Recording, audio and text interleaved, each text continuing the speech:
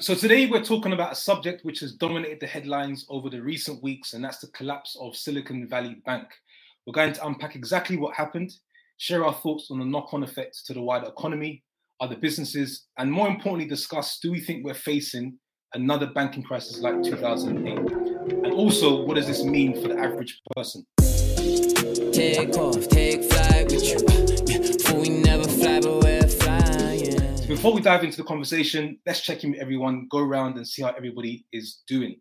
So I'll start with Shuo. How are you? Yeah, from my end, all good. It's been a busy couple of weeks. I think I calculated yesterday that I've been traveling 15 hours in the last 2 weeks. So a lot of travel time, but continuing to make daily progress on some exciting projects I'm looking to hopefully announce later in the year. But all in all, it's good, and we have Ramadan coming up as well, so trying to get it all done before the month of Ramadan and fasting, which I'm sure we'll probably get into in an episode during the next few weeks. But with that, Daniel, because you're above me right now, for those looking at us visually, Daniel, how are you doing? In the words of Simon Sinek, I'm fine.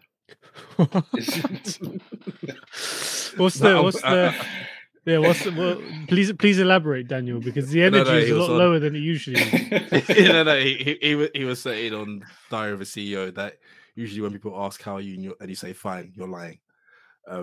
But no, I'm good. Oh, nothing. Do we need to give you a call? Do we need to give you a call? Should we stop recording, Daniel? And switch this off and have a proper conversation. Was that a shout for help? No, it wasn't a shout for help. No, I'm all good. Yeah. Nothing really to report. Just working. That's all I can say. I'm being a parent and husband. That's all. So busy. All right. So no Ashanti and Ja Rule this time then, in that case. No, but funnily enough, P sent me a video on Instagram that Ja Rule had posted and said that he could see me on the video, which is it was a nice weekend. It was nice to see, just to relive that moment. I probably watched that video quite a few times and probably added a few views to his real count. But yeah, apart from that, all good. Living it up. Olu, how are you, sir? I'm good. You know, are you sure? Wishing you are sure? Justin, that's a tough adjustment. Olu, I've seen a lot of comments like I've seen a lot of posts to make you feel like you shouldn't be here. You're really missing Bali. And like it's almost like you're guessing, you're questioning yourself. No questioning myself. I think it's more, obviously there's holiday blues. I think each and every one of us have experienced that before. Adjusting back, I think last week was really good because if you're based in the UK, it was Mother's Day, so got to spend time with the family, especially my mom, sister-in-law. Go out for a really nice meal. So that was really good to have family time, because especially when you're as far away as Bali, the one element that you do miss is family, right? Family and friends. So that was good. Just readjusting, thinking about my next trip. So we'll see where I'm off to next. When I book it, I'll let you guys know. You're gonna just go in Bali again? I'm tempted. Cool. What about yourself, P? No, all good. I'm well. I think to Shuo's point, just looking forward to Ramadan that's coming up. Just a great opportunity to self-reflect, work on, the best habits. So it's a great time of the year, and then starts really on Thursday. So, but outside of that, family's good. I'm well, and looking forward to getting into this conversation. So, what I want to do is just sort of share some background, set the scene, some facts and figures around Silicon Valley Bank, because I think that will help us open up the conversation to the wider banking industry in terms of sort of what's happened. So if you haven't heard what's happened already, this episode will really help you to sort of break it down from the beginning as to where we are today. So right from the beginning, I'll start by saying Silicon Valley Bank was formed in the 1980s. And they're based out in California and focus primarily on serving Silicon Valley startups. But they also provided a range of services to venture capital firms, private equity firms, and banking services to high net worth individuals. Just to give you a sense of their importance in the industry, they had business with around 50% of all US startups, which equated to sort of 35% of them. And they've also done business with 44% of venture-backed tech and healthcare companies that went public in 2022. So they played a pivotal role. Many would consider them to be the oxygen for startups, and they're home to sort of household names like Shopify, Pinterest, and also Etsy. Now, in terms of their market cap evolution, at the start of 2020, they were worth around 13 billion and actually peaked to 43 billion at the start of 2022. And a lot of their peak, that peak was sort of driven by the funding boom that we saw in 2021. And by the end of 2022, they had an excess of 200 billion in assets and accumulated 175 billion in customer deposits. All of this, which made them the 16th largest bank in the United States. And today it's reported that they're only worth around $6 billion US. So what happened? Why did they collapse? And I think people need to understand, like any bank, they actually invest customer deposits in order to provide a return to shareholders and to be able to lend for various types of investments to ultimately stimulate economic growth. Now, for SVB, one of their primary investment strategies was to invest heavily in bonds during a period where interest rates were at a record low, which at the time, and I know we're going to discuss this, was probably a good low-risk investment strategy, providing you don't have to actually sell those bonds until they mature. Now, the problem started to build in 2022 when the US Fed, like other central banks around the world, started to raise interest rates in order to tackle the rising inflation problem that we have. That then drove down the value of the bond holdings, and because interest rates and bonds have an inverse relationship. Now, in that environment where you have interest rates also rising, we also saw companies, and we've discussed this, especially tech companies, were facing extreme challenges, right? Challenges in order to grow, revenue challenges. So in that sort of environment, what we saw is that what you're seeing is venture capital firms, private equity firms are starting to reduce their level of investment and funding, unlike what we saw in sort of 2021. The next sort of event is then you start to see deposits in SVB were starting to decline, which then meant SVB found themselves having to sell securities at a loss in order to ensure there's sufficient cash available for customers actually to withdraw. And then things really started to turn when they made an announcement in March of this year that they had sold 21 billion worth of bond assets, which realized a loss of $1.8 billion. And then they also communicated roughly about the same time that they wanted to raise $2.25 billion by selling shares, which then triggered a decline in their share price of about 60%. These two events ultimately led to deposit holders becoming very nervous, really starting to panic and lose confidence in SVB, the bank, because they're starting to post and show losses. And that's what starts to then trigger what we call a bank run, where people then sort of go to the bank in this case and withdraw what they actually have because they don't believe it may not be there in the foreseeable future. And actually it was reported that on one single day, I think there was an attempt to withdraw 42 billion, which was around 25% of the deposits. So unfortunately, those were the series of events that have led to where we are today. And it's just good to get your thoughts as to what you've heard and your perspective around how quickly things can change for a bank like SVB. And then we'll talk a little bit about the knock-on effects around other banks that we've seen. So I don't know, Olu, maybe some thoughts when you was reading the news and seeing the headlines. Yeah, I think starting off, P, that was an amazing introduction. I think the detail, the clarity, the way you were able to simplify sort of the chain effect and what really happened with SVP was amazing. I think especially if you work in the finance industry, right? Whenever there's a run on the bank, and I think when it first came out that, look, there's a run on the bank, a lot of depositors will not be able to access their money. There was a widespread panic, right? I've got friends who work in startup companies, not knowing, are they going to be able to pay employees? Are they going to be able to pay suppliers? And you just wanted to understand, okay, why did this even happen, or why did it even start? So I think when I first heard about it, I didn't really understand it, right? Because you think as a depositor, you put your money in the bank. It's not like you're investing in crypto or like the FTX or you're investing in a risky asset, right? You just put your money into a bank, you will assume that it's safe there at least, right? And to hear that the banking system had gone down, or for this particular example, had gone down, there was an element of fear, right? I was checking my bank accounts, making sure that. Or was you? Or was you actually? checking if it was safe. No, but I was checking some of my investments, right, to see, okay, am I truly protected in certain cases, right? If the company that I've, my broker for some of my stocks, if that was to go down, how much of my assets are protected? Are they actually truly protected? But I think it sort of resolved itself. And I think this is one good thing. We didn't sort of do the episode straight away. We waited to find out what the Fed, what the government were going to do.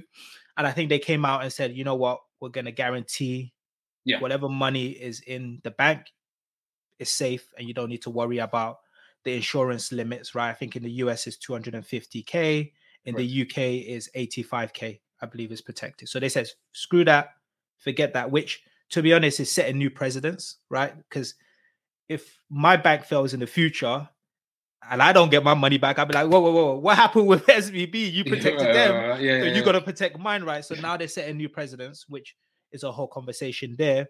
But yeah, I think we talked on this podcast about the increasing interest rates, right?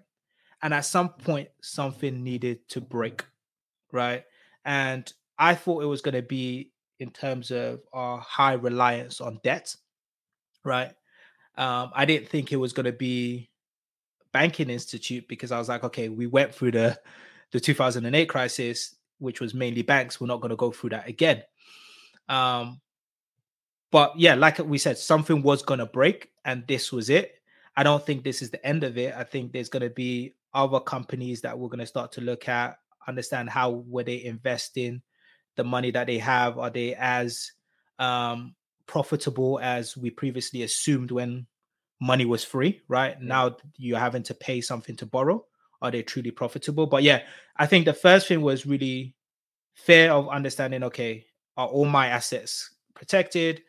Understanding, okay, what truly happened so that I can study it and learn from it. But I'll pass on to the rest of the guys to add their points. Sure. Your thoughts when you was, learning about the SVB collapse?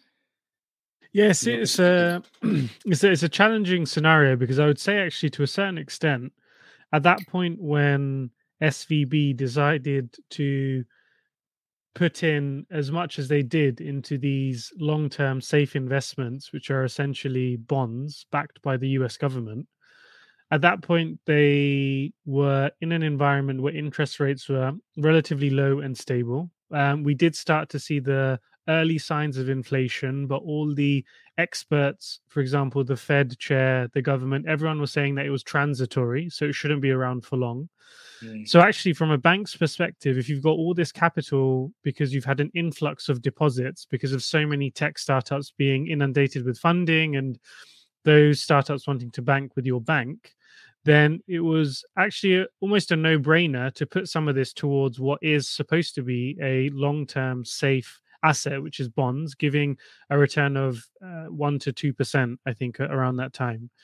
And I think the misstep has been what it boils down to is essentially risk management, which P, I think you spoke about during your introduction, where they deployed billions of dollars of these deposits towards this asset class, but they unfortunately didn't hedge. If things were to go the other way, how could we mitigate our risks in that sense? And I think that's probably the one misstep that they were unable to do, and which has had severe repercussions now. And then the other reflection is around the communication. So to then suddenly sell at a loss and then share that we now need to fundraise at pretty much the same point, and then also saying that, yeah, we are well capitalized, we don't need any more money, that probably could have been better managed from a communication plan as well. So if you put all of those factors together, it becomes a very difficult situation. On top of that, if you put on the layer of how quickly information flows, especially Twitter and specifically financial Twitter, then it can quickly become what has ended up becoming a bank run, which is something that we all want to avoid. Unfortunately, SVP was caught in a bad situation in this context. But yeah, lots of learnings for us to think about. But it's just unfortunate that SVP was the first one that went through this. Yeah, Daniel, your thoughts? And in the world that you work in, what was it like at work? How were people? What was happening in your world?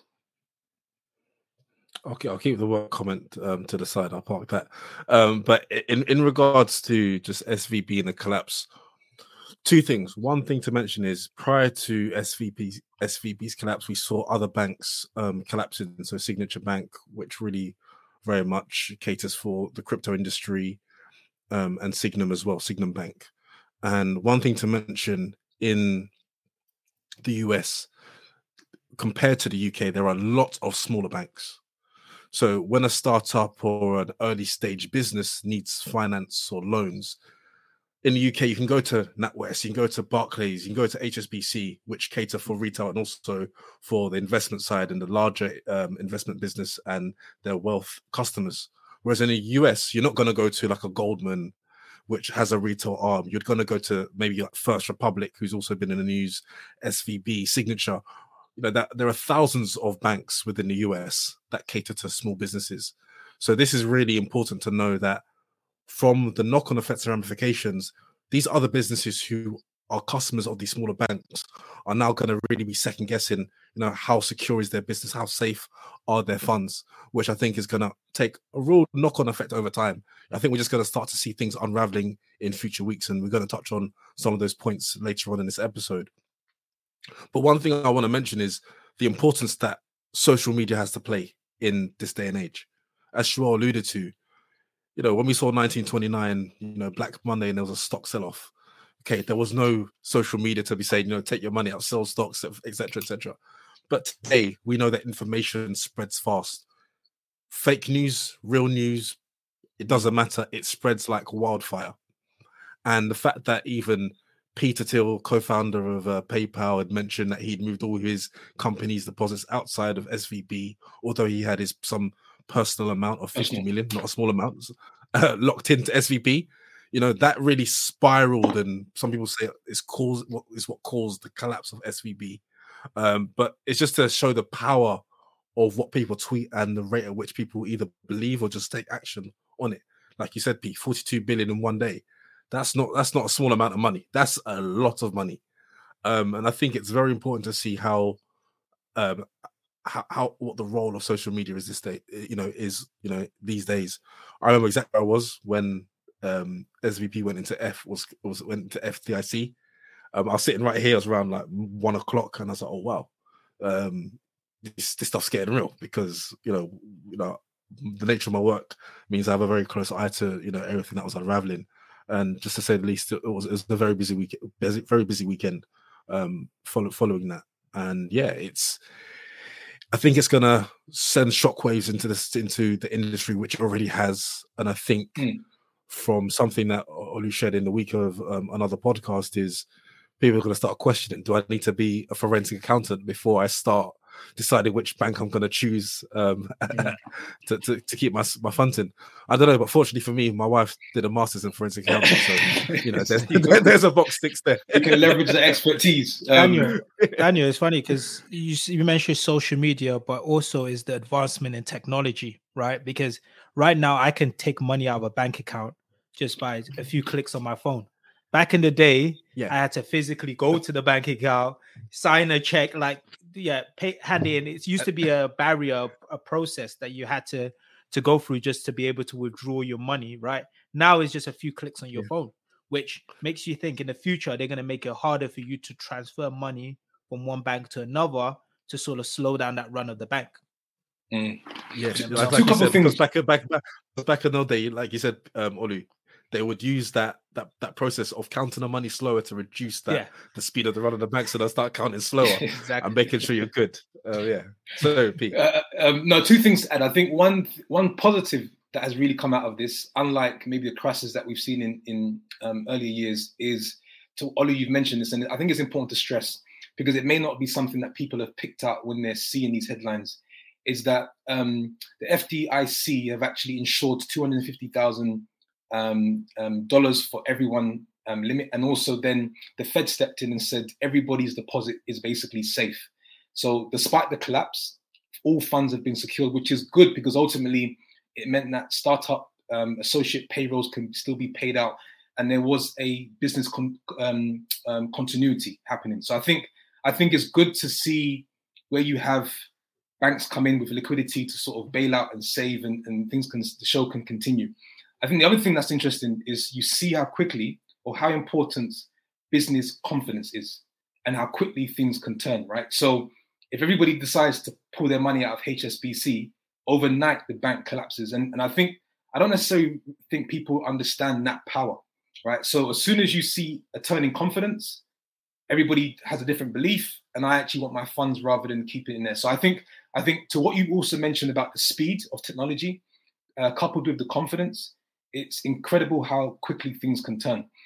Just a question to you guys around, if you're a startup today, what are you thinking? How are you, what do you do, right? What do you do to make sure that you may hedge yourself against something similar? And then we'll come on to sort of the banking industry.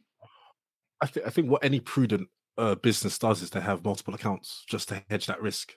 So you would have a portion of capital in several different bank accounts. And of course, it might be spread equal, or it might be, weighted to certain banking names. However, it's always, it's all well and good having an equal amount, but then if it hits the fan, it's like, oh, I should have put 80% in this one and 20% in that one, or 10% in 5. You can, hindsight's a great learning curve, but you can never really know. But I think you just need to hedge. But what we also saw is that many people were removing their money from SVB and put it into household names like Goldman, to JP Morgan, to Morgan Stanley, which is good, but also not good for the economy of having other banks thrive. Of course, Goldman's been around for a long time, and you start to question and ask yourself, I'm going to put in a bank that's too big to fail. But the question is, and not to dwell on it now, is any bank too big to fail? Then you know what's interesting about what you just said. Many would consider that to be a more positive element in the market than negative.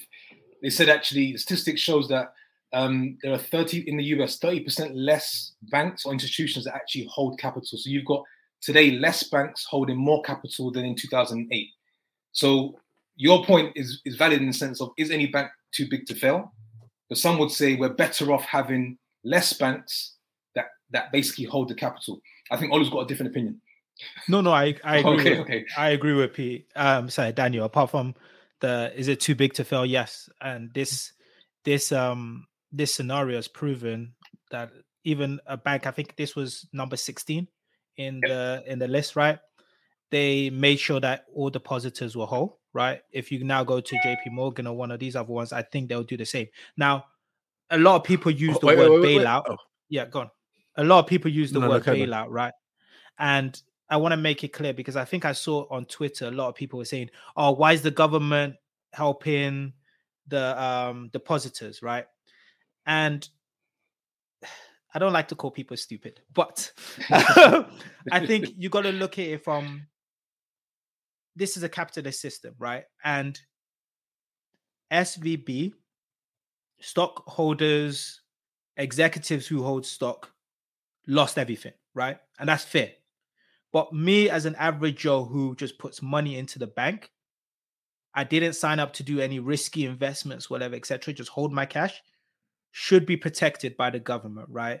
If they didn't step in to protect it, let's be honest, there would have been a massive run on banks, right? You would screw just the regional small banks. People would start going to the bigger banks and say anything above that 250, that 85K, out. I'd rather keep it in cash under my bed, right?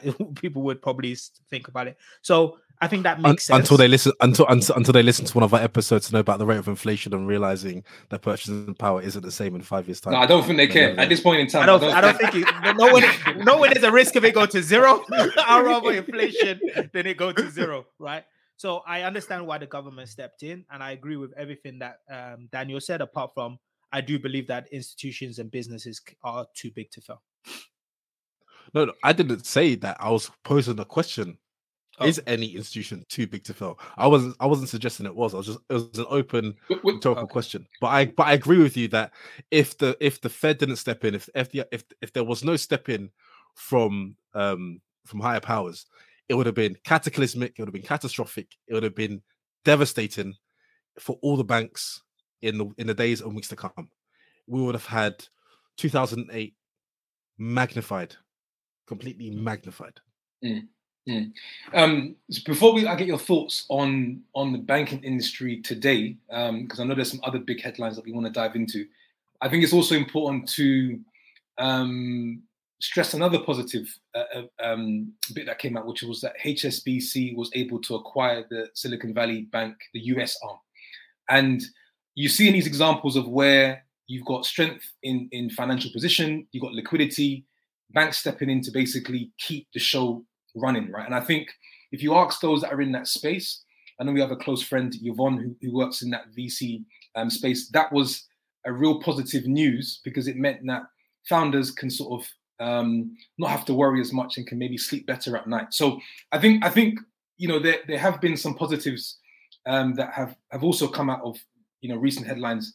But I say that to then turn it back and say, with what we've seen with SVB and some other banks that have collapsed, what's your perspective and thoughts on the banking industry now, and what do you kind of see happening over the next couple months? Because there's some interesting statistics around, in the US, they say at the moment, as we speak right now, at the time of recording, there is $600 billion of unrealized loss amongst the US banks. Right? So thoughts, Shua? What do you think of, before we get into another big story, but just your general thoughts on the banking industry, and is it going to get worse? Do you think we're actually a lot better off than 2008? We're better off with stress testing and regulations or not? Just your hunch. Yes, it's a big question, but I'm curious because Olu looked like he was about to jump onto his microphone. So let's maybe get Olu. No, I was just gonna say, like Daniel always says, it's only a loss when you sell, right? that's the key thing to realize. I think with the bond situation, right? Mm-hmm. If they had held it on to maturity, you would have got back the amount. The issue is having to sell, then you're marked down, right? So as long as there's not a run, I don't think it's going to have a massive impact on some of the investments. I think the bigger issue will come from the increased regulations that they have to face, right? So there's now going to be a lot of scrutiny on the investments, right? Which means they would have to now, if you're an investor in a bank stock, right, you'll need to factor in the amount of costs that they need to ensure to sort of manage risk better, scrutiny of the investments, all of these things, which will probably impact the depositors as well, right? Because it will probably mean that you get lower interest on the money that you put in the bank. Right now is already quite low, but I could imagine it going lower because of the cost of them managing that money, managing the risk per se. But look, at the end of the day, we're always going to need banks. So as much as, yes, this massive increase in interest rates, I expect it to go down. All we hear about it is going to go down, right? I don't think it's going to go back to the rates it used to be, the 0%, 1%, etc. But I don't expect it to stay at the 4+ rates forever. Meaning this should get better. And whenever there's an issue like this, I feel like the scrutiny is always good, right? It means that they'll manage the risk better, manage their processes better. And like I said, we're going to always need banks, right? All of us that take mortgages, start up a business, you're always going to need capital. And a lot of times you're borrowing that from a bank.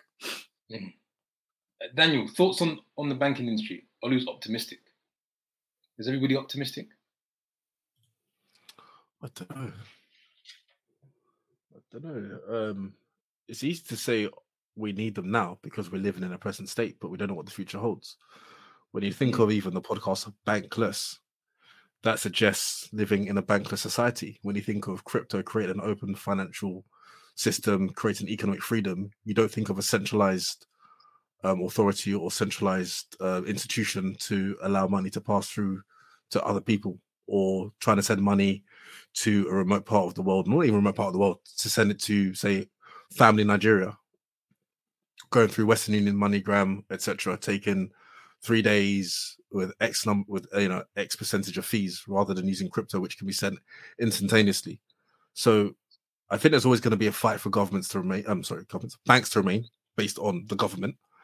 However, I think that over time we may become less reliant on what we perceive as the way banks currently operate today. And I think over time, and even in recent years, we've seen banks move from a more in-person interaction through the introduction of online banking, now available on your mobile app, digital banks such as Revolut, digital banks such as Monzo, and we're moving away from the fact of you get paid, you go deposit that cash into a bank. In 5 years, 10 years time, I think it's going to be a very different society, and maybe the role of banks within society may change. It may adapt. I do think they're important, but I also think they look after. They favor the rich. Let's put it that way. Banks favor the rich, and quite rightly so, because they want their money. Yeah, it sounds like you have interest in starting your own bank. You've got some ideas there, some innovative ideas. Well, you've watched that film, The Banker. So who knows? No, I think for me, I would like to think the SVB case is a unique situation because they were basically focused heavily on the startup space. And those startups were heavily focused on the tech investments, and the tech industry is going through a challenging period. But I can't help but think, and just reading through, headlines, research, that SVB are not the only bank that have invested in bonds, right? And so if that's the case, because most banks invest in the same things, I guess it depends on their risk appetite. Of course, bonds are going to be one of the mostly sought after forms of asset allocation, because it's low risk.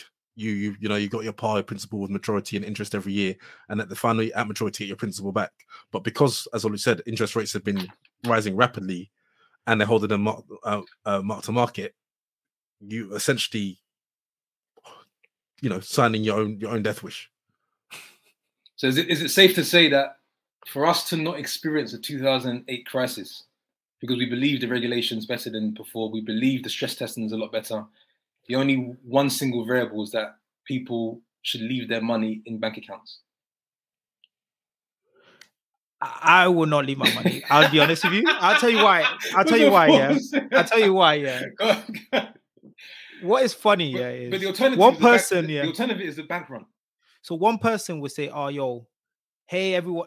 And this is what happened with SVB. Yeah, a few of these top investors came out and said, "Don't take your money out. Keep it there." Mm-hmm. In the background, they were wiring out their money. Yeah. And you don't want to be the person holding the bag. In this situation, everything resolved for depositors, right? But I think, me personally, and I think for smaller investors' net worth, I will follow the 85K in the UK, 250 in the US. If I was in charge of a bigger business, right, which managed millions and millions, or even billions, I would probably put in more larger institutions like JP Morgan, Bank of America, bigger HSBC, bigger banks, which I think are more too big to fail. That's how I would go with it. But I'm not going to sit in a little regional bank and just say, "Nah, I'm going to stay here. I trust them. I trust them. All right. But you're saying too big to fail. What was Lehman Brothers?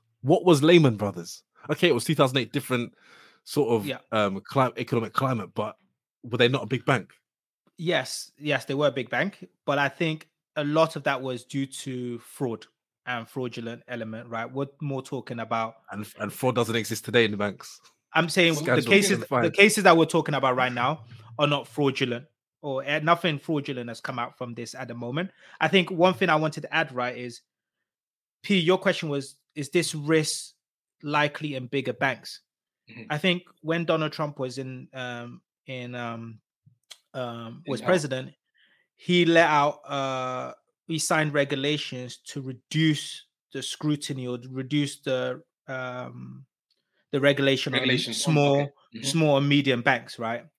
And some people could argue the case, if we hadn't have done that, and they had maybe more scrutiny, would the risk management be more evaluated, reviewed? Would they be told to maybe not have so much of the exposure to long-term bonds? Maybe, right?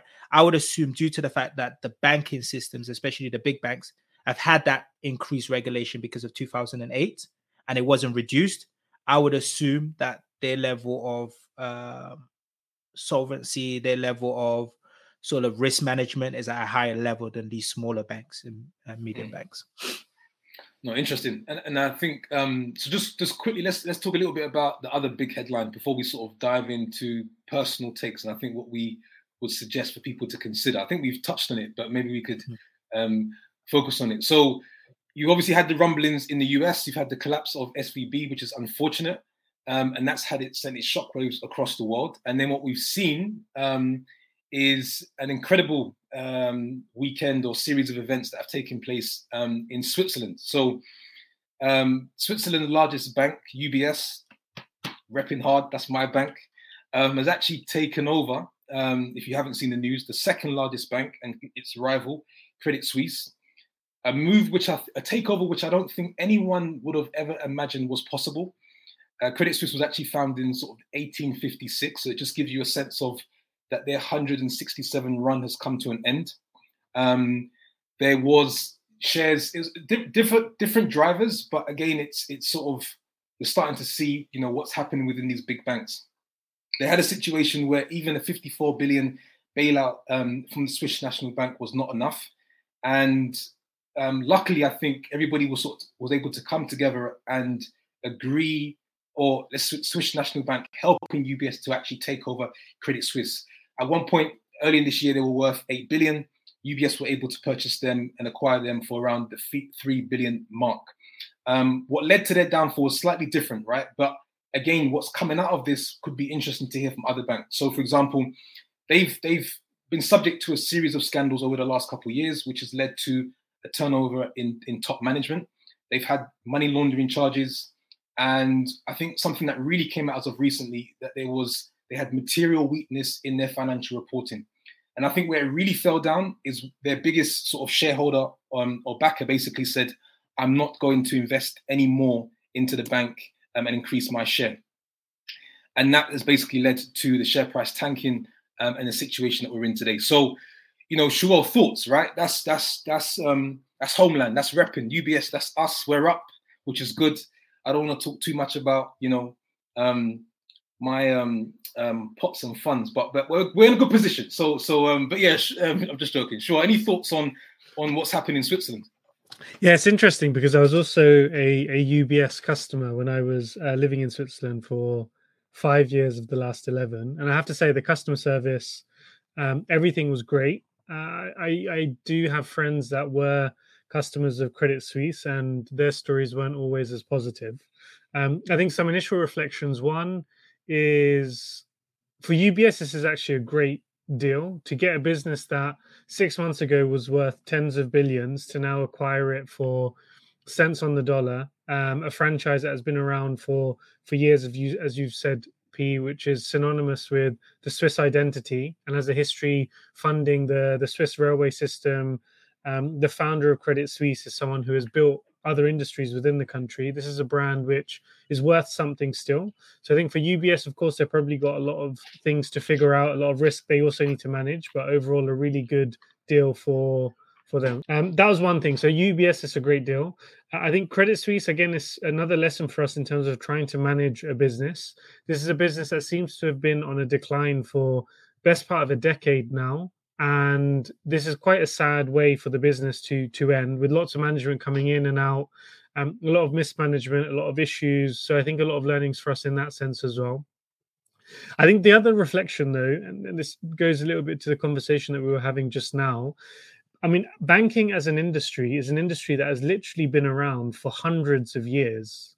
And there aren't many industries that have been around for so long. So the service that they provide, even though it's quite a simple service of lending out money, paying them back, and holding on to your money. This is a service that, for one reason or another, has been around for hundreds of years.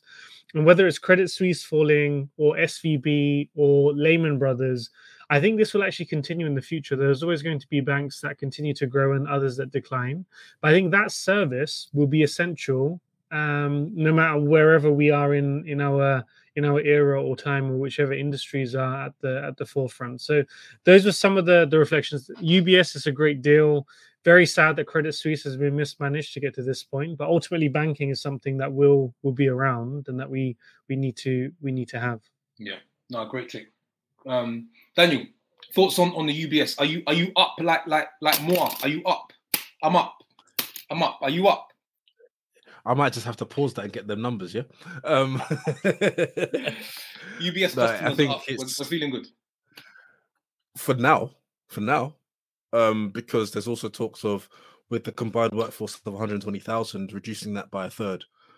So that's 40,000 people being potentially affected by this acquisition, which Credit Suisse tried to downplay as a merger, which I found quite comical. But just touching on, as Joel said, they got this for cheap. I think there's a song by Clips called "We Got It for Cheap" on the album Hell Hath No Fury. They got it for cheap.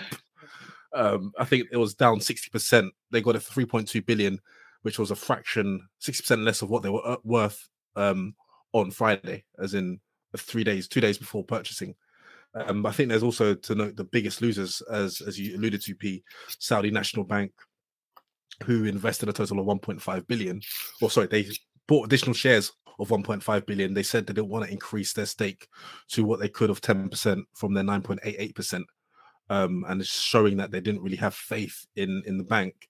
And now with UBS paying 76 francs or 82 cents a share, they're actually making a loss of 80% of its investment. So 1.2 billion. That's a huge amount. And following this as well, Saudi National Bank shares have fallen to a 2-year low. It was on a decline since August last year, but this has certainly catalyzed that downward spiral. And it's just interesting because I never would have thought, when I saw the headlines of saying UBS are offering 1 billion for Credit Suisse, it's almost like you're living in a dream, because when you're in the finance world, it's almost like saying Manchester United and Manchester City are going to combine forces and make one team. It's just like, whoa, where's this coming from? It's a great way of putting it. Because yes, there was writing on the wall to say in previous years they've been bombarded with fines, left, right, and center. If you see their rap sheet of how much they've given, it's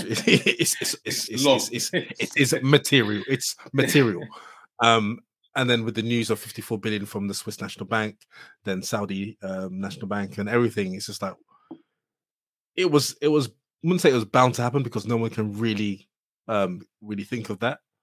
But I think it's good for UBS. It's going to be interesting to see what happens, and also see what happens in the wider banking sector. And Olu's tried to make a joke to say that my analogy is more like Arsenal and Man City combined. No. First and second. I think it was said first and second, not second and third. I chose Manchester City and Manchester United because they're in the same city. Credit Suisse and UBS are both Swiss banks. Yeah.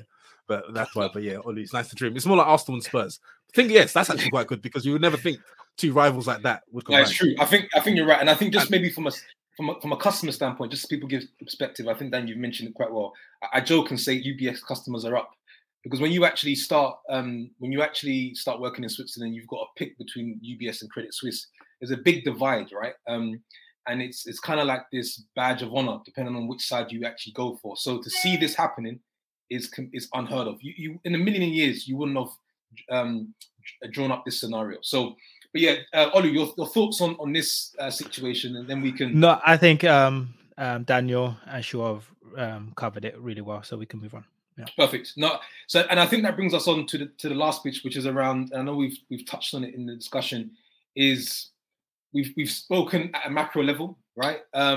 We've spoken a little bit micro, but let's really drill down and help people in our circle, our listeners, as to what exactly would we advise them to actually do. So I think from if I when I'm looking at this, a couple of things. Ollie, you mentioned this. I think the very first thing, and I don't think people even know this, they need to first understand what is basically the limit at which the country or the authorities would actually insure if in the event the bank collapses. And I think you said 85, I'm not sure if it's 80 or 85,000 pounds in the UK. 85 in the UK, yeah. Right, and 250,000 pounds in the US. I think that's the first step. And I think with that, so, one easy, quick move could be just to sort of be able to sleep better at night is if you've got, any more than that, open up a second bank account and move that, in excess of 85K into another account. I think it was reported that Giannis Antetokounmpo, the basketball player for Milwaukee Bucks, has $250,000 US, has 12 bank accounts, each having $250,000. Right, so that shows you he is that shows you the extent. So that's something that people can do, and actually, you can feel secure. I think it's also a good time to look at different forms of investment, and not even necessarily for cash flow, but just different ways that you can actually allocate your capital, no matter how much you have. But I think it's about stimulating thought and actually developing an understanding of, okay, I've got 85,000 here in this bank account or less. Anything more, I'll do something else with. And I think we should encourage those conversations, and people should start to have those conversations. I think the other thing, two other things. One, maybe I'll leave it to the last point. I think the other thing here naturally is, and this is actually more a message to people that are not so financial savvy. I would urge you and recommend you to find the sources which simplify what's happening in today's markets. Because I think it's very important that you understand. And I think it's not an excuse to say, I'm a creative person, I'm artistic, or I'm something, so I'm not necessarily so close to the finance world. But ultimately, you generate income. And try to understand the simple form what's happening and use that to develop your investment thesis or ideas about what you could do over the next 10 to 15 years. I think it's good lessons. The very last thing I'll say before I hand it over, this is actually, I'm surprised I'm saying this, but I'm a big believer in moving your money out of bank accounts in order to invest it to get a better return on it. I'm actually here to say there is actually a reason or a need to leave your funds in bank accounts. Obviously, it depends on how much to a certain level, to ensure that we don't actually have a bank run across a global bank run, which would effectively collapse more than people can measure. So that's, and I think that's sound advice. I'm not going to lie. I think that's pretty, keep some in there. So that's my thoughts. Yeah, that'll be interesting. So I should go and say that on social media. I'm a big believer in moving your money out, but in this case, I think you should leave some in. But yeah, Olu, thoughts on your suggestions to the everyday person? Yeah, I echo. I think I've mentioned it throughout the episode, but I think is understand what the limits are for your country, so how much is protected, and based on that, obviously try to keep within that threshold. If you do have more than that particular threshold, open multiple bank accounts. If opening, let's say, more than 5, which I think will be probably more excessive, if you still beat that ratio, I would say start looking at making sure that you're in the big banks. So HSBC, the Barclays, the NatWest in your countries, and less of sort of the regional smaller banks if you still have it in your country. But yeah, that would be my advice. Pass it on to Shiva. I think from my end, we are living through very historic times at the moment. I think the last 12 to 18 months have been a great economics lesson for everyone. I would just continue to follow it as best as you can. And I think the guys have already given great suggestions in terms of managing your own personal finances. But I think if it boils down to risk control, cash flow, being aware of your balances, how much is coming in, how much is coming out, try and apply those in your personal finances, and I think you should be in a good position. And then in parallel, if you watch what these big organizations, whether it's SVB or Credit Suisse, what they are doing right or wrong, then I think there's a lot of learnings for us to apply, whether it's in our personal finances, but also within our professional endeavors as well. And quickly from me, simple as diversing your risk, opening multiple bank accounts. And if you clearly need, over 10 or a certain amount, clearly you need to go to Coots and open an account with them. Private, yeah. No, good. Actually, one last thing I actually wanted to say was, in recent years, I found myself banking with people more than institutions. So actually taking my funds, giving it to investors to invest in their projects, that has been a very safe investment. I would add I'll come on to financial advice. So this is not financial advice. Because you need to manage the risk. And I agree with you in terms of investing in people, but understanding the risk level you're going into, because the government is not bailing you out. There's no 85K there if that doesn't work. My people are less risky than what you're seeing in the headlines. Cool. I agree. But the government is not going to bail you out if... but that's fair, actually. If someone listening, that's fair. You don't get the same level of insurance. Yes. But at least when you invest with people, if anything goes left, you can pull up. If anything goes what's left so funny bank, about that, yeah? Where you going? I said that to my brother, yeah? Who are you going to see? I said that to my brother, like, reading the news, yeah? Imagine I just put my money in the bank and you say it's not there. I'll be there in an hour to get my money, yeah? And if it's not there, we're going to have a problem. But who are you talking to? Who are you talking to? At least when you bank with people, you can pull up. Yo, I'm pulling up today. I'm pulling up. Yo. Pull up to do what?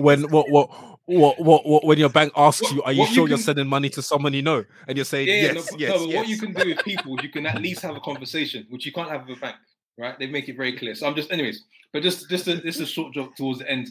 But no, I think with that, guys, I hope the listeners have found that insightful.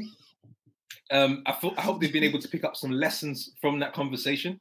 And then I hope we've been able to share with you kind of what's happened recently in a very sort of simple form. So with that, I'll pass over to Daniel once he's stopped chuckling, and then he can kind of help to close out. P rounded that off nicely, but as always, thank you for joining us on episode 176 of Take Flight Podcast. If you've got any feedback for us, find us on Instagram at Take Flight Podcast, and also check out all of our episodes on YouTube, Take Flight Podcast. Until next week, stay safe and God bless. Take off, take flight with you. For we never fly, but we're